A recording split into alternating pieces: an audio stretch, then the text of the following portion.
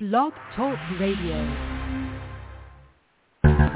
We are the heirs of that first revolution. Will a strong and united America still be a force for freedom and prosperity around the world? America has created the longest peacetime economic expansion in our history. We are the heirs of that first revolution. Good, common sense, and sound judgment of the American people and their essential love of justice. Hi, welcome to the Kudzu Vine. I'm your host, David McLaughlin. Joining me as always, welcome Catherine Smith. Greetings from Atlanta. Yes, and welcome to this September 12th show. For the second week in a row, Tim Shiflett is under the weather.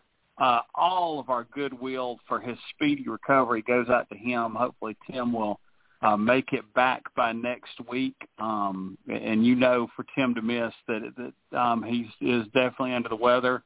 And so we're just all thinking of Tim.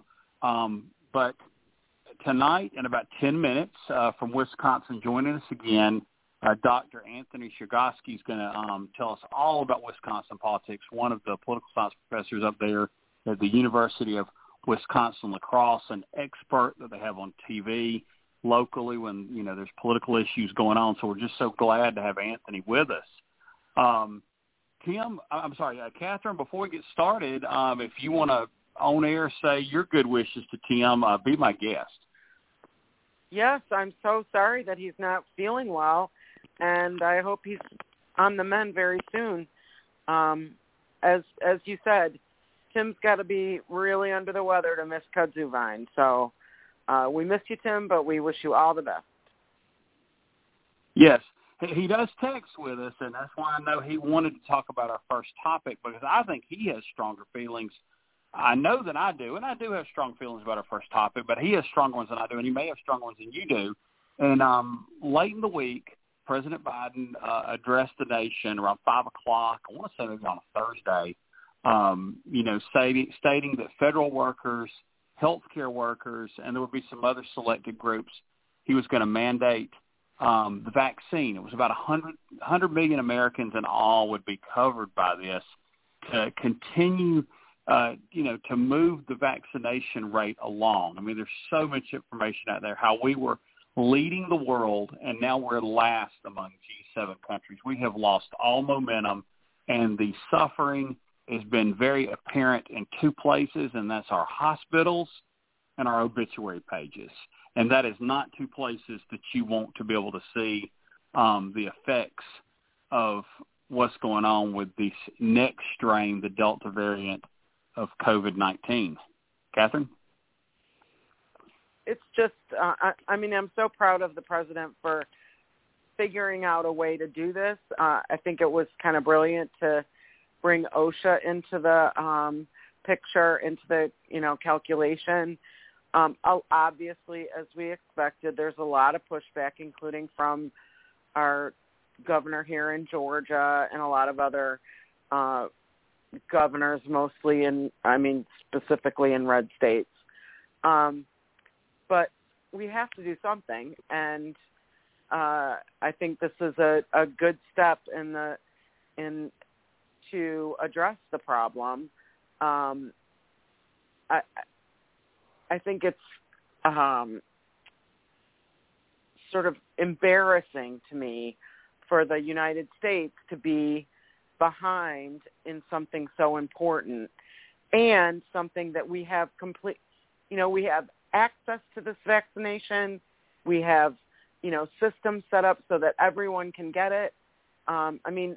There aren't even the long lines that there were when we all first started getting them, though I didn't have to wait in line, but I know a lot of people did. But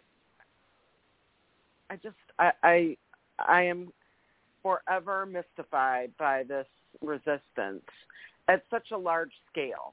Now, I can understand some resistance, whether it's for religious reasons or have their whatever, reasons. But this is it's such a large scale. It's just very disappointing to me. I'm very disappointed in our and so many of my fellow citizens over this. Yeah, it is some kind of like badge of honor to show that you're this true, conservative patriot, that you won't, take the vaccine, and all the misinformation with the microchips and the alternative remedies that get touted, and every rabbit hole that can be gone down when it's so straightforward. And I do think it's very interesting, just this past week, a lot's come out. Like, during the American Revolution, George Washington mandated the smallpox vaccine. Calvin Coolidge mandated vaccines in 1925. This is not an unprecedented step. It's unfortunate that it had to come to this, because if, all but a small percentage of people didn't get it, you would come far closer to reaching, this herd immunity we hear so much about. But we're just, it's like some people want to take us there. They want to take us through there, the brutal route that leads to so much pain and suffering. And so we've just gotten there. I think another step that also needs to happen, and Delta's done this, and I think they ought to do it a lot of other places, is just like with smoking and other choices that you might make with your health, if those choices cause insurance to rise, then they ought to take the insurance rates, be it the copays, the your monthly rate, I guess your monthly premium, and then raise that up for not being vaccinated. This is what it's probably costing the healthcare system per capita. They have some kind of actuary table I don't understand. It's above my pay grade in math and insurance knowledge. But you increase it, and you could even do a double where you do some increase and some decrease for people that have vaccinated, to do a little carrot with a little stick. I think eventually you would get more people to then get vaccinated, and it wouldn't be where, I got forced. It'd be, it became an economic decision. And so the choice was in your hand. You just were going to get punished in the pocketbook for your choice, because all of us are getting punished because our healthcare system is just not well right now. Catherine, what's your thoughts on people, other companies or government insurance following Delta's lead? I think that's a good solution, or a good, I don't know if it's a solution, a good approach. I'm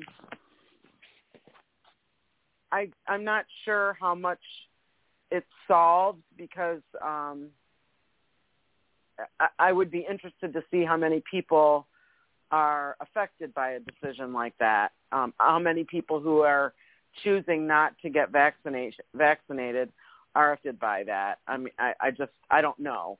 I don't know if there's a large percentage that are retired or working for small businesses that may not be implicated and may not be able to do something like that. So,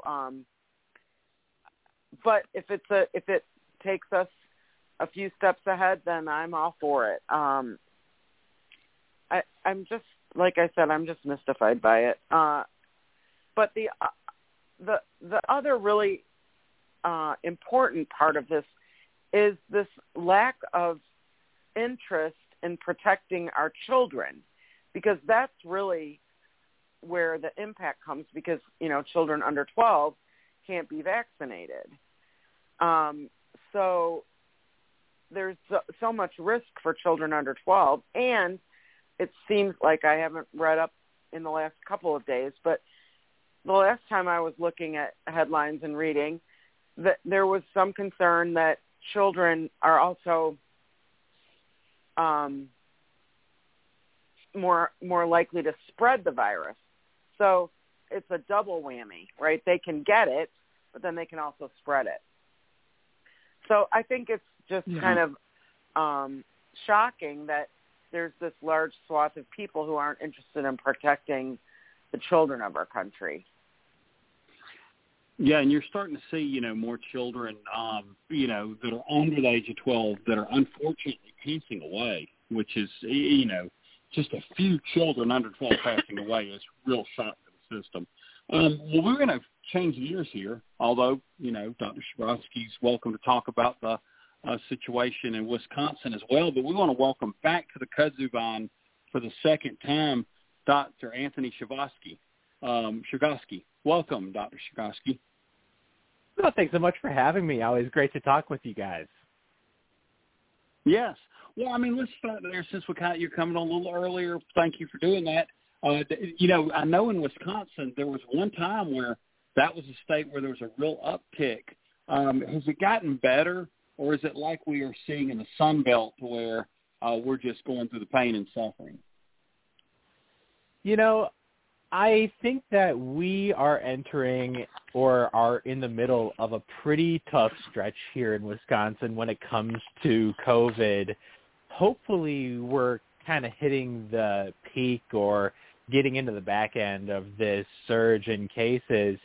But all throughout this response to COVID in Wisconsin, you've had these crazy changes of direction, these crazy zigzags, and these mixed messages from state government, because you have Tony Evers, who's a Democrat who has been doing things that have been pretty typical of Democratic governors across the country, trying to push vaccines, putting certain requirements in place when it comes to vaccines, when it comes to masking.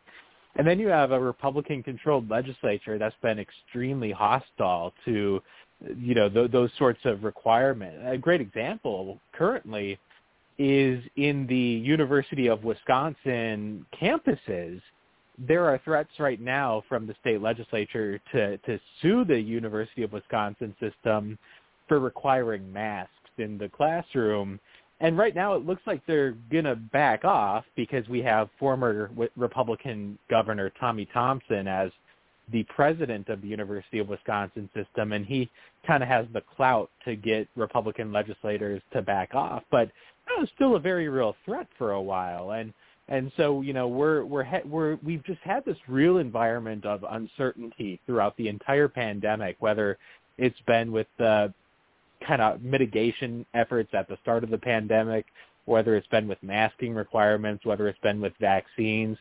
So, I don't know that we've been hit as hard as some southern states, but we've been hit hard, and you have to consider, I think, all of the political turmoil and the political uncertainty as not really helping matters here in Wisconsin. And certainly we're not unique in that situation, but if there's one state that just seems to have constant political turmoil, it does seem to be Wisconsin in many respects. Yes.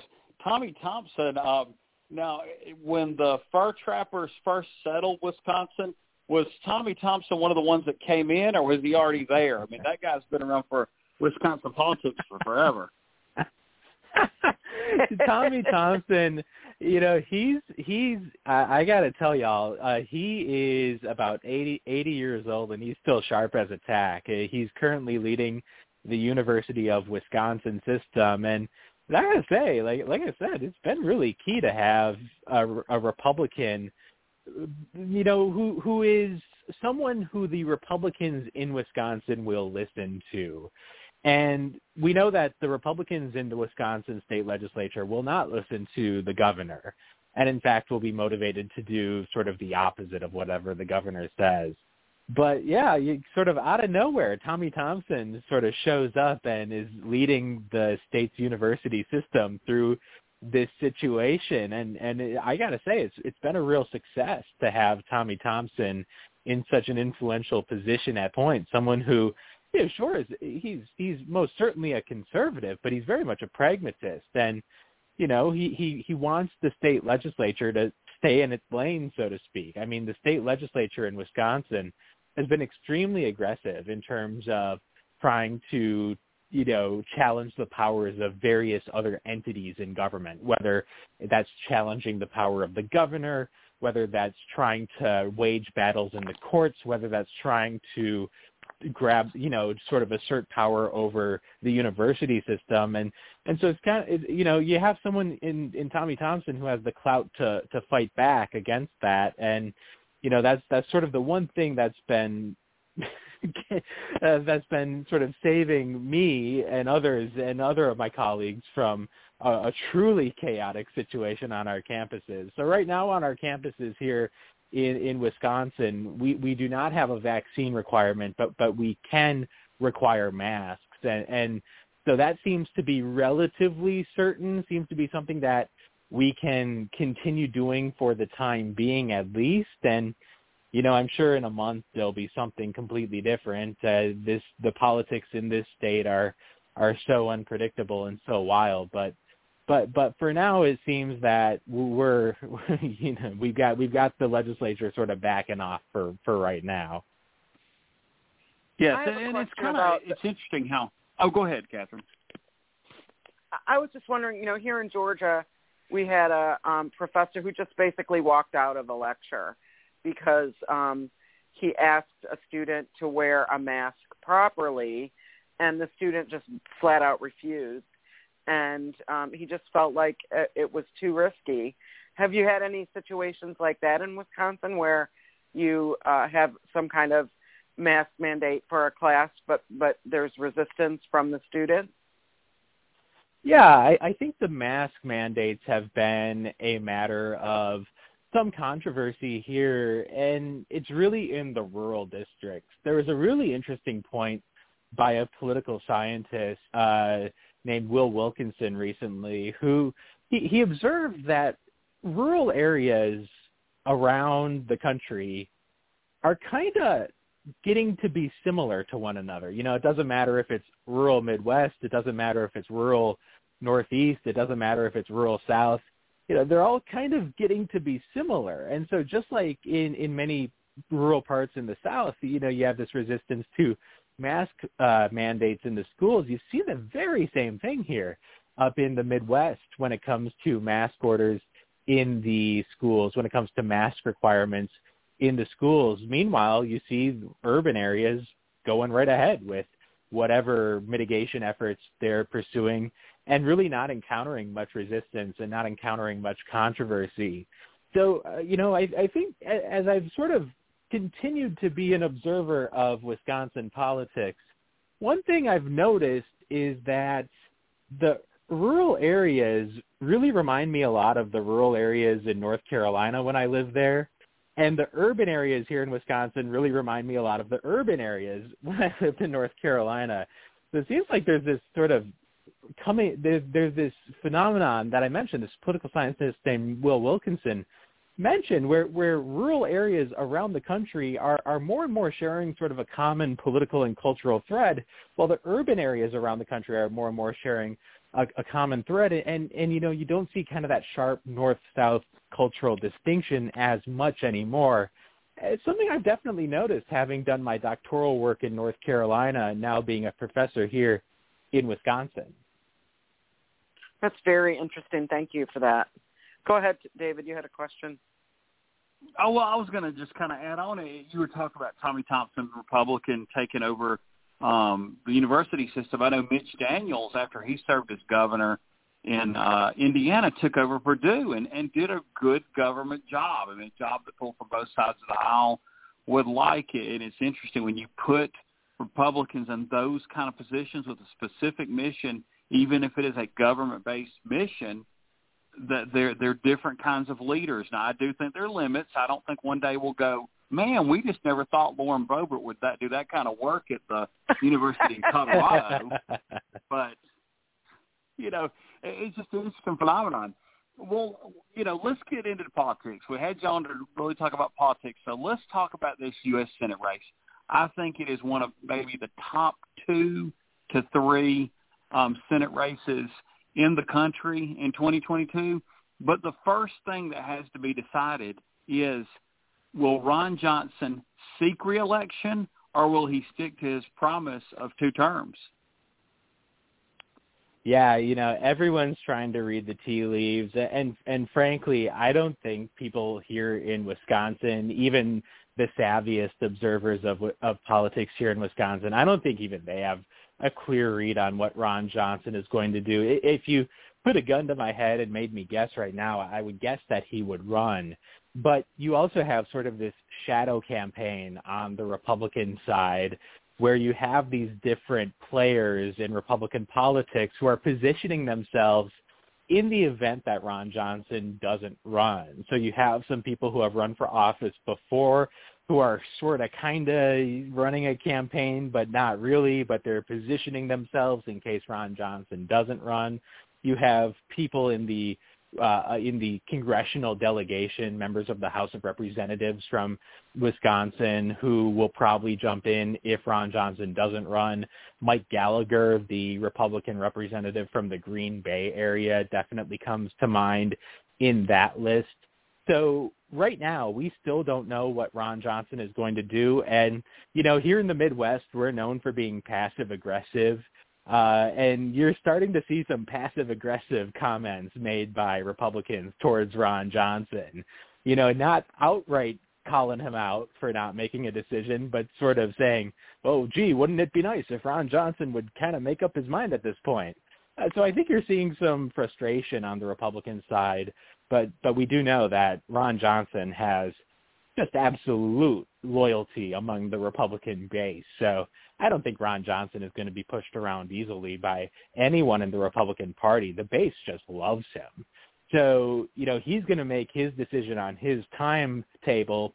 Meanwhile, you've got the Democratic Party sort of assuming that Ron Johnson is going to be the opponent, but they've also got to be nimble because he may well not be the opponent. So you've got this, like Vicky said, you've got this just fascinating race where the Democrats do have a real opportunity to pick this seat up. But there are so many dominoes yet to tumble. So many shoes yet to drop here. Does Ron Johnson run or not? Who is the Democratic Party's nominee? What's the political environment like in 2022?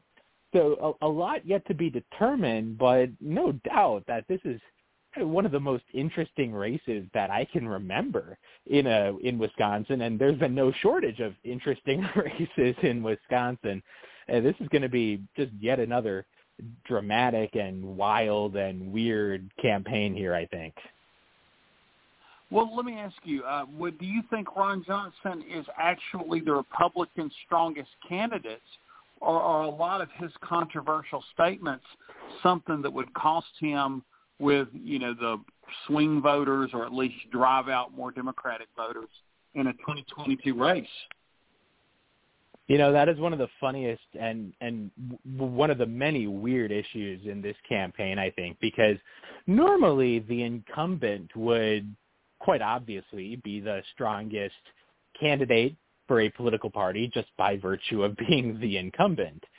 But I think the Democrats here would very much prefer if Ron Johnson were to run for re-election, and that is because his polarizing nature could really turn off some voters, and his polarizing nature could help Democrats overcome some of the headwinds that they might encounter in the 2022 midterm election. We know that midterm elections often are not friendly to the party of the president, but when you have a uniquely polarizing candidate and someone who is really unlike anyone else in the United States Senate, you wonder if the national environment really makes that much of a difference when you're dealing with that kind of a candidate, when you're dealing with such a unique candidate. So it's my opinion that, in fact, the Democrats probably would have the best chance if Ron Johnson runs for re-election. Now, that's with the caveat that Ron Johnson is beloved among the Republican base here in Wisconsin. The Republican base here in Wisconsin adores Ron Johnson because he gives them sort of a steady diet of talking points and a steady diet of material that is really pleasing to the Republican base. But on the other hand, you have an equally motivated Democratic side, and you might have some swing voters in the middle who just say, we got to move on from someone who is so controversial. Maybe we just got to find someone new, someone more down the middle for the job.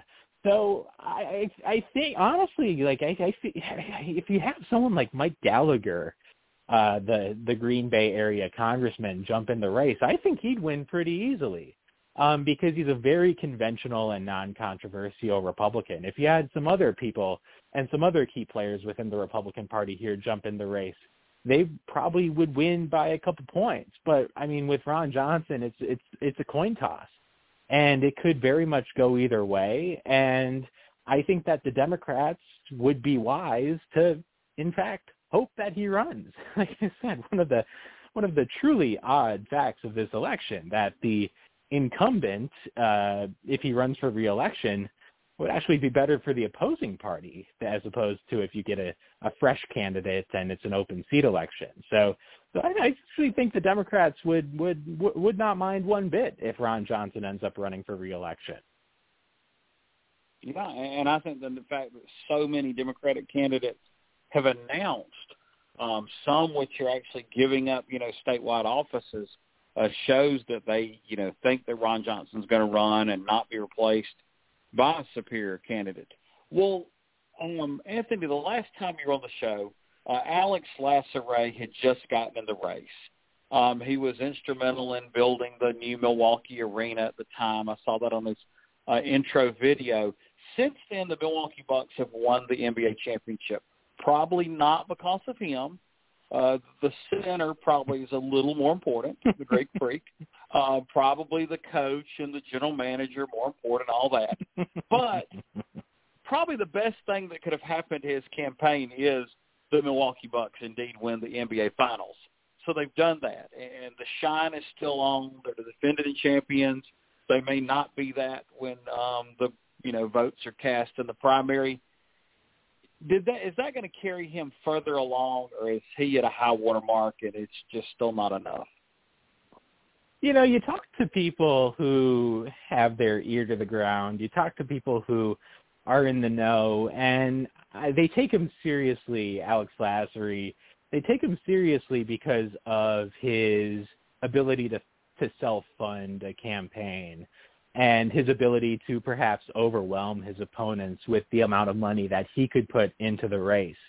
We know that money has a fairly substantial effect on the outcome of party nominations, because oftentimes it's just a battle to get your name in front of the voters. Oftentimes it's just a battle to get your name and your platform out there, and money happens to be quite helpful for those purposes. So, yeah, I think Alex Lasseret is someone to be taken seriously. But when you talk to people, I think that they have their eye on Mandela Barnes. Mandela Barnes is, a very interesting figure here in Wisconsin. He's the lieutenant governor. He's a black statewide office holder in an overwhelmingly white state. He's definitely left of center. He's definitely kind of on the more progressive wing of the Democratic Party. He's from Milwaukee originally, and he seems to have the best name recognition and the most support among the activist base in the Republican Party. I think, there's going to be some questions asked about if he's the kind of person who can win in a general election. Of course, he can then point to the fact that he won a general election as the running mate of the governor in 2018. But certainly the playbook, if you're the Republicans and you're running against Lieutenant Governor Barnes, is to portray him as, a liberal creature of Milwaukee politics. And that tends to be an effective strategy when you're trying to appeal to voters outside of the Madison and the Milwaukee areas. But I do think Alex Lasseret is someone to be taken seriously, again, because of the amount of resources and the amount of finances he can bring to bear. But people, I think, right now do seem to believe that Lieutenant Governor Mandela Barnes is a favorite, not an overwhelming favorite, not someone who is going to sort of vanquish the field right now before the race even really gets started, but someone who enters sort of the campaign with a noticeable, even if not overwhelming, advantage over the rest of the field. Yeah, well, you've taken us into one of who I would call the two front runners for the Democratic nomination, Mandela Barnes. The other one, your other statewide office holder, state treasurer, Chergosky. How is her campaign going? I think her campaign's been a bit of a disappointment so far. She hasn't really been able to develop the kind of buzz that Mandela Barnes has been able to develop, nor does she have this type of resources that Alex Lassery has. So I think that there's been, there was a sense that, that Godlewski, the state treasurer, could be a very compelling candidate, the type of candidate who can win the suburbs, the type of candidate who can win voters outside of the Democratic strongholds of Milwaukee and Madison, the type of candidate who can win sort of the pivotal voters. But her campaign has really not taken off. Of course, it still could. And, you don't have anyone in the field who is a prohibitive favorite, like I mentioned. And so that, to me, that just adds to the overall intrigue of this race, because you just have such incredible drama on both sides of the equation. I mean, you have Ron Johnson on the Republican side, who it seemingly every day is grabbing national headlines, and we don't know what he's going to do. And there's sort of a shadow campaign on the Republican side in case he doesn't run, but he may well run, and if he does run, then it's going to be just an absolute doozy of a campaign. Meanwhile, on the Democratic side, you have a lot of interest in this race. As a political scientist, one way that I can learn a lot about a campaign is who runs and how many people run. And it's very telling that you have some top recruits on the Democratic side jumping in to run against Ron Johnson potentially. And you have just a whole lot of Democrats jumping into the race to run against Ron Johnson. So that tells you something important about this campaign and how the Democrats understand this campaign against Ron Johnson, the quality and the quantity of the candidates who have jumped into the race. But like I said, you just got real intriguing storylines on both sides, like with Ron Johnson not saying if he's going to run, saying that he doesn't feel any pressure to make a decision soon, not even really laying out a timetable for when he's going to make a decision.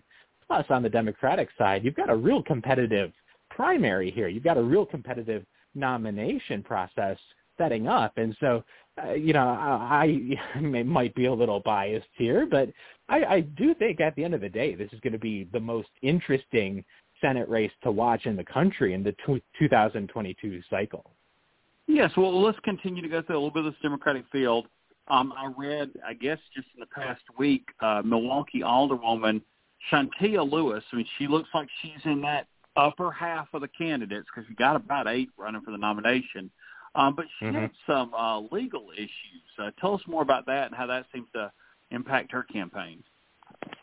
That's right. I mean, you have, I think, sort of a question about if a woman of color would emerge in this field, and that it seemed to be something that people were wondering about. If the Democratic Party and its nomination, its pool of candidates is going to be representative of the party as a whole, we know how just front and center women of color are in the Democratic Party's electorate, in the activist base of the Democratic Party. So that had been sort of a question in political circles here. In this case, you do have a candidate who is facing real legal issues. And so I have my doubts about her viability as a candidate, especially when you have some really well-funded and some really well-known candidates at the top of the field. Again, this is, I'm not certainly going to make any firm predictions about where this race is headed because I don't see a standout favorite. But, having such serious legal issues is, I think, a major setback in her campaign. Yeah, well, let me ask you about one other candidate, and then I'll let you open up to anybody else that I'm forgetting.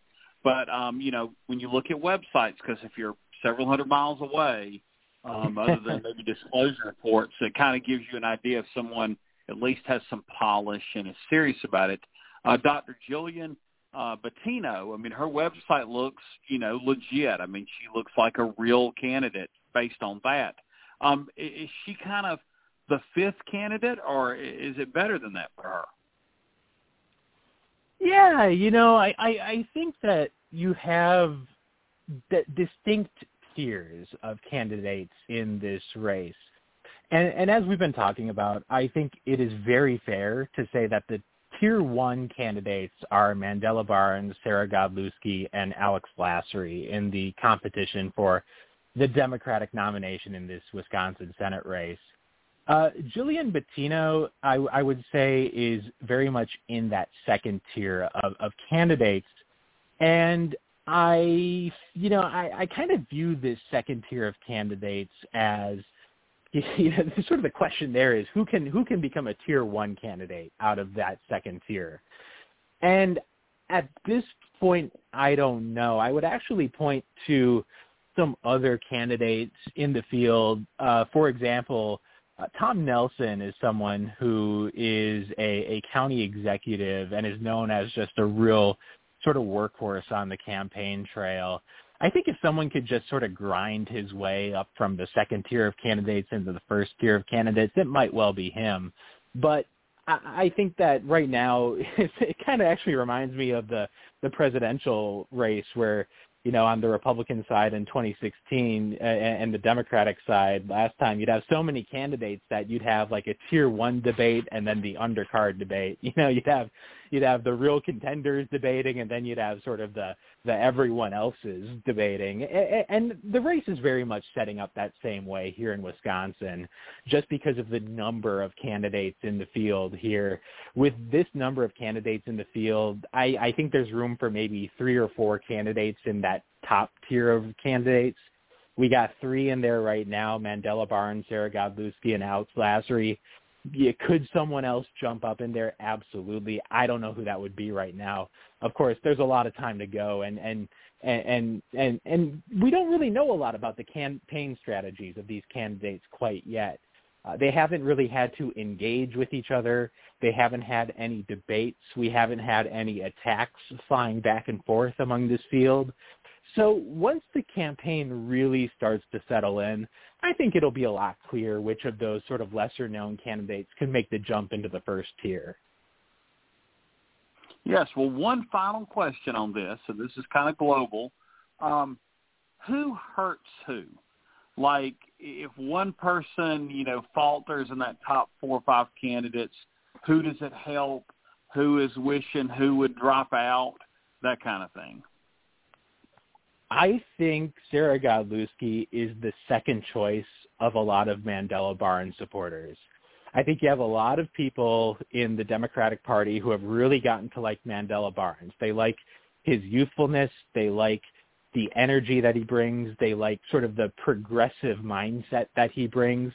So there's a lot of people in the Democratic Party who really, really have gotten to like Mandela Barnes while he's been serving as Lieutenant Governor of Wisconsin. And from the moment that he was elected Lieutenant Governor of Wisconsin, it really was not a question of if he would make a run for higher office, but when he would make a run for higher office. You also have a lot of Democrats in Wisconsin who have really got to like Sarah Godlewski, the state treasurer. So if Mandela Barnes falters and he has faced some negative press, he has, some potential vulnerabilities as a candidate, I do think Sarah Godlewski would benefit. And I think that, it wouldn't shock me one bit. I mean, as unpredictable as this field is, it wouldn't shock me one bit if Ron Johnson runs, and B, if his Democratic opponent is either Mandela Barnes or Sarah Godlewski. That scenario seems totally plausible to me. And, if we're talking a year from now and it's Johnson versus Mandela Barnes, or it's Johnson versus Sarah Godlewski, it wouldn't surprise me one bit if we're talking a year from now and that's what has unfolded. All right. Well, I'll tell you what, that was one of the most informative, thorough discussions we've ever had about a race in the history of Kudzu Vines. So kudos to you to keep answering these questions. I'm going to pass it to Catherine for some more questions, and then if there's something still there, it'll come back to me. Catherine? Hey, thanks a lot. That was very informative and very interesting. I'm going to ask about something that we don't hear enough about, and because there's so many other things on our minds, but across the country, we are facing redistricting, and some states have, these, what do you call them, nonpartisan commissions, and some have, very partisan, like in Georgia. How are things going with redistricting in Wisconsin? Yeah, that's a great question because the process has really gotten underway. In fact, there are already multiple lawsuits going through Wisconsin state courts surrounding redistricting. Yeah, I know, like multiple lawsuits, and we don't even have proposed maps yet. So the lawyers are not waiting around. The parties are not waiting around. Like and believe me, this is just the beginning of the litigation here in Wisconsin. So if there is going to be a winner in all of this, it's the lawyers. Like they're gonna make out like bandits in this thing because this is headed for court.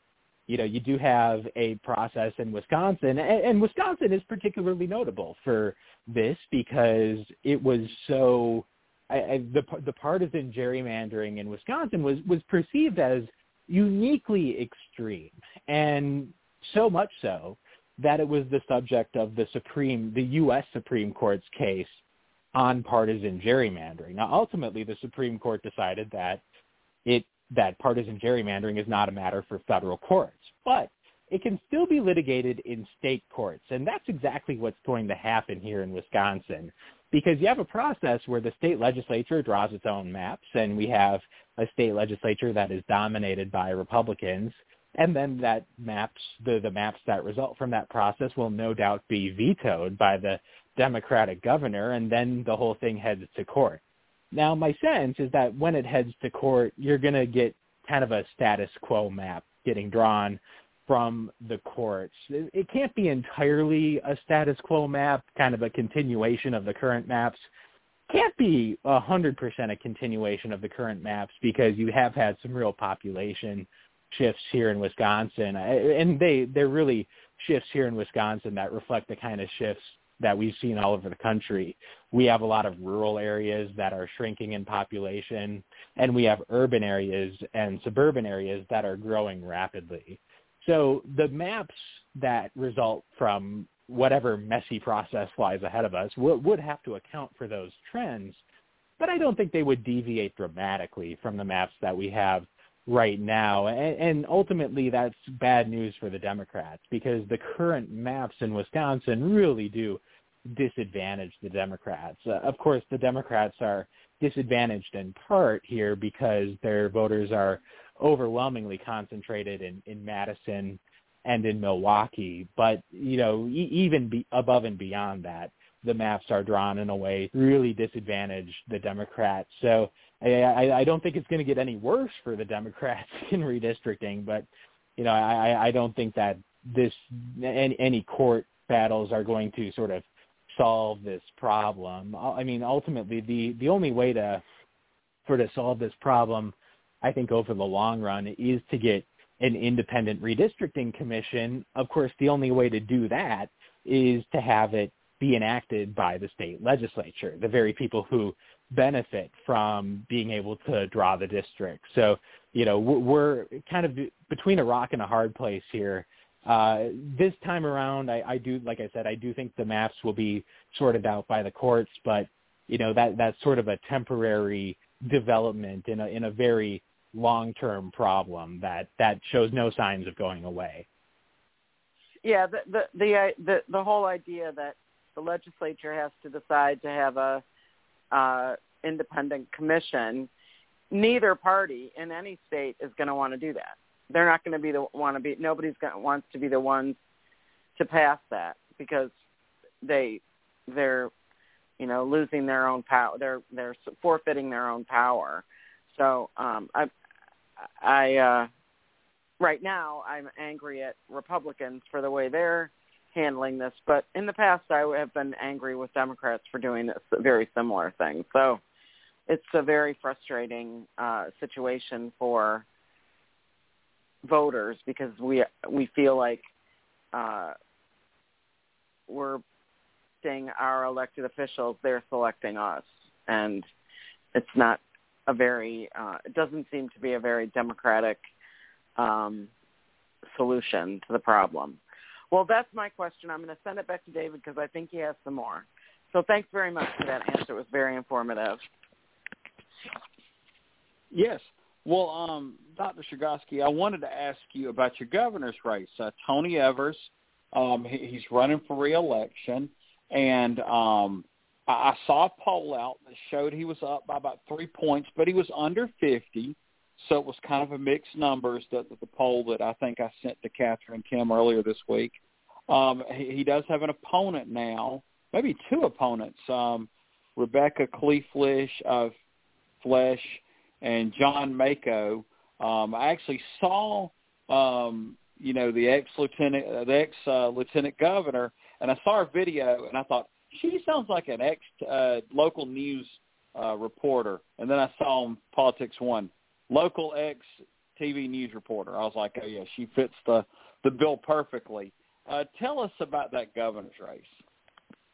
Yeah, sure. So I would characterize Tony Evers as someone who comes into the 2022 re-election campaign as being relatively popular and as someone who has engaged in near constant battles with the Republican legislature in much the same way that you've seen in other states. Certainly Gretchen Whitmer in Michigan comes to mind as kind of a parallel to what has happened here in Wisconsin. But as you mentioned, we do have someone who is a clear front runner for the Republican nomination for governor here in Wisconsin, and that's Rebecca Kleefisch.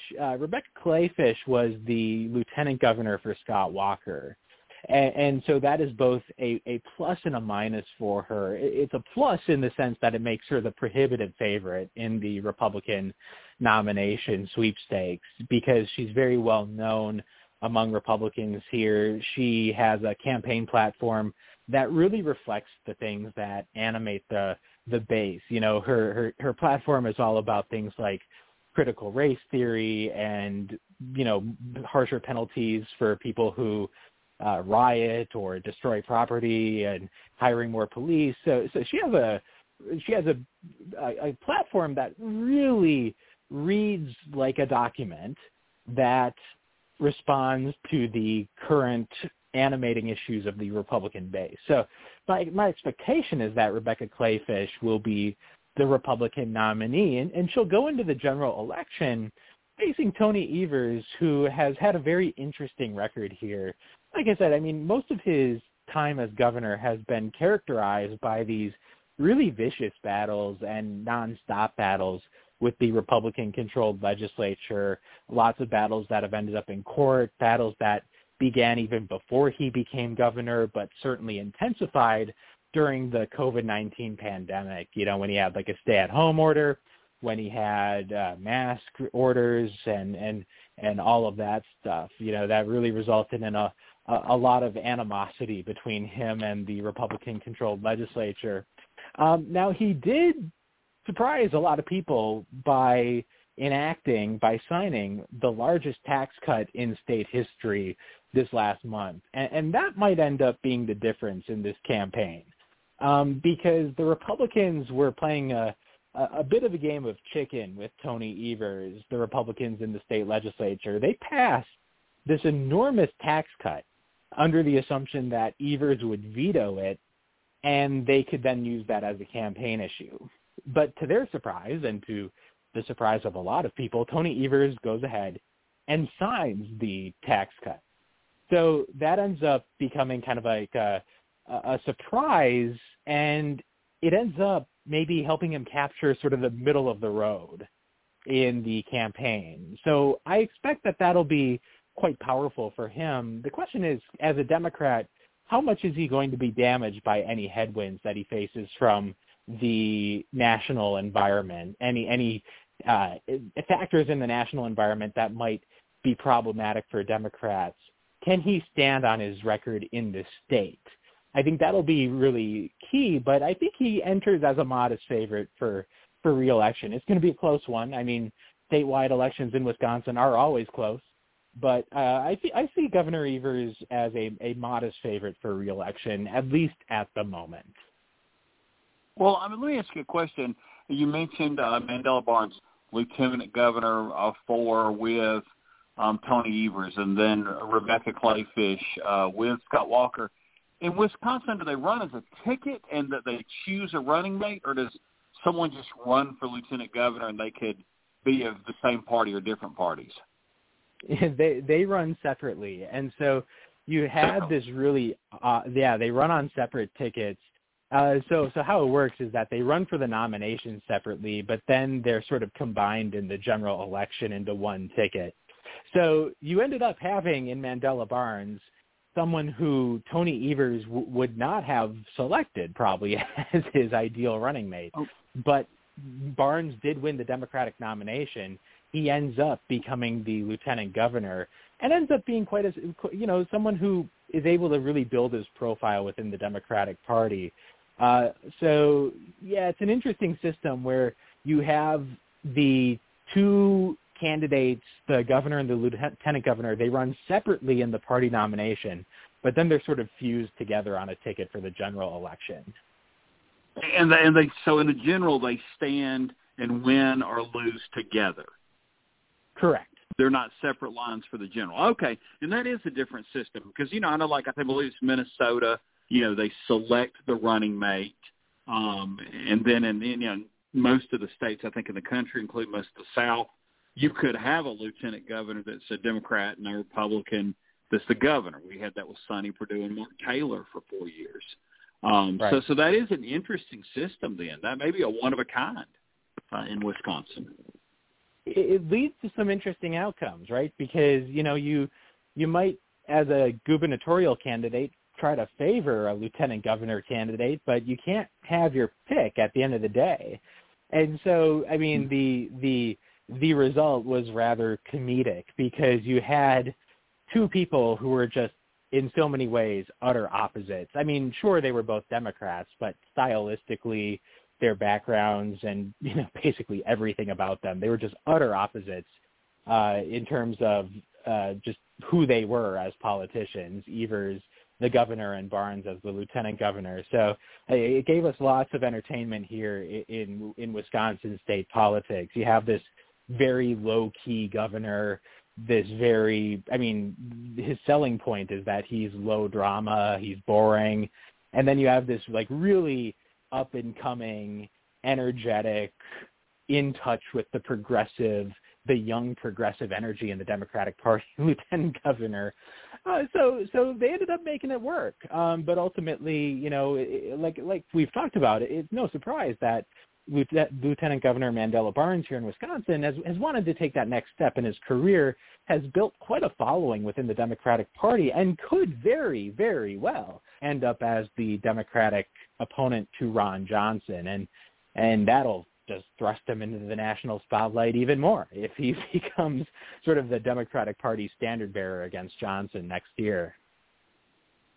Yes. Okay. Well, that's interesting information.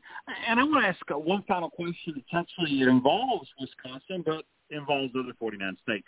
You keep harkening back to the national, trends. And we know that a lot of times the party in power has trouble, particularly Democrats, in the first midterm of their presidency.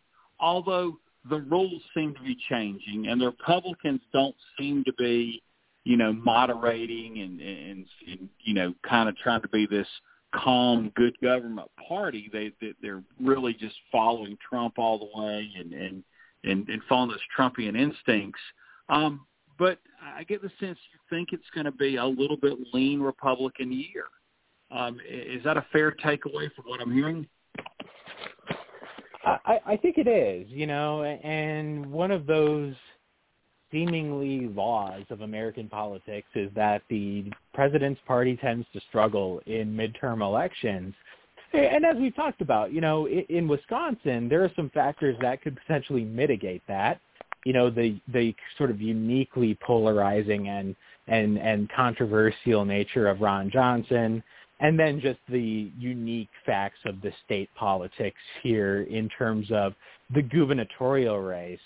But, I think one thing that gives me a little bit of pause, and I do think that it's going to be a Republican-leaning year, But it is interesting, we're seeing this in Wisconsin, we're seeing this everywhere, that there's this real sort of battle within the Republican Party about, relitigating the 2020 election versus pivoting to 2022. And in Wisconsin, that is really playing out front and center here in the state's politics, because you have a lot of pressure on the Republican leaders here in Wisconsin, in the state legislature, to do an Arizona-style cyber ninja thing. I don't even know what you call it, like forensic audit or just Arizona thing, I'll call it. Do what the cyber ninjas are doing. There's a lot of pressure on Republican leaders here in Wisconsin to do that. And so you have a lot of Republicans and a lot of energy in the Republican Party to keep battling over 2020. We just had a demonstration here over the last week about a subpoena to get equipment and ballots from Milwaukee and Green Bay as part of this investigation. Now, the counties, the areas say that they're not going to abide by this subpoena, but nevertheless, the conversation itself just indicates that 2022 continues to be the focal point right now in sort of like these activist bases and sort of these activist areas of the party. So right now you have a lot of Republicans in Wisconsin who really want to pivot to 2022 and to really focus on the midterm elections, but they have a base and they have a lot of people in their party who don't want to move on quite yet, and who want to kind of continue battling over 2020. And so it's this push and pull that has not been resolved right now in Wisconsin. You have sort of these investigations that are going on right now that are trying to placate the people who think that 2020 was stolen. But ultimately, I think they're seeing kind of through these efforts. And so to me, I think how that ends up getting resolved, if at all, within the Republican Party is one of the more interesting points as we sort of think about the politics of each party going into the midterm election. Yes. Well, Dr. Chergosky, that has been so fascinating on all these topics, and we still have so much we didn't even cover, so we want to have you back sometime in the future, be at the end of this year, early 2022 itself, and see how these races progress. But before we let you go, tell our listeners how they could read you on social media. I don't know. You might be live streaming your lessons there at the college. Tell the folks how they can get more of you. Please follow. Yeah, you can follow me on Twitter. I'm sort of a regular contributor on Wisconsin politics in the local papers here and in the local radio and in local TV, and I try to post all that on Twitter. So I think and I have a funny last name, so I'm not going to try to spell it and have people remember it. So just go to the show's Twitter page and you'll find my link there. So please follow me on Twitter, and I do my best to keep everyone updated on Wisconsin politics. Excellent. We'll keep following you in the meantime. Thanks so much for having me. Thanks Always again. A pleasure. Thank you very much. Absolutely. Same here. All right. Well, that was such great information on Wisconsin. And, Catherine, I tell you what, if I'm not mistaken, on the buy, sell, and hold we did a few weeks ago in Wisconsin, all three of us bought Mandela Barnes and Sarah Godlowski. And so it sounds like we made the right two choices, correct? That's right. Or Sarah Godlowski. I got that name. But so we kind of identified the first two. But, yeah, we're going to have to continue to watch that state. We didn't even get in the congressional races. Some of that will be redistricting, but Ron Kind said he wasn't going to run. So the Badger State is definitely one to watch. Well, very interesting show next week. We'll have another one on Sunday, and hopefully this will be the return of Tim Shiflett after this unfortunate 2-week hiatus. But until then, been the Kudzu Vine. Good night, y'all. Night, everybody. We are the heirs of that first revolution. Will a strong and united America still be a force for freedom and prosperity around the world? America has created the longest peacetime economic expansion in our history. We are the heirs of that first revolution.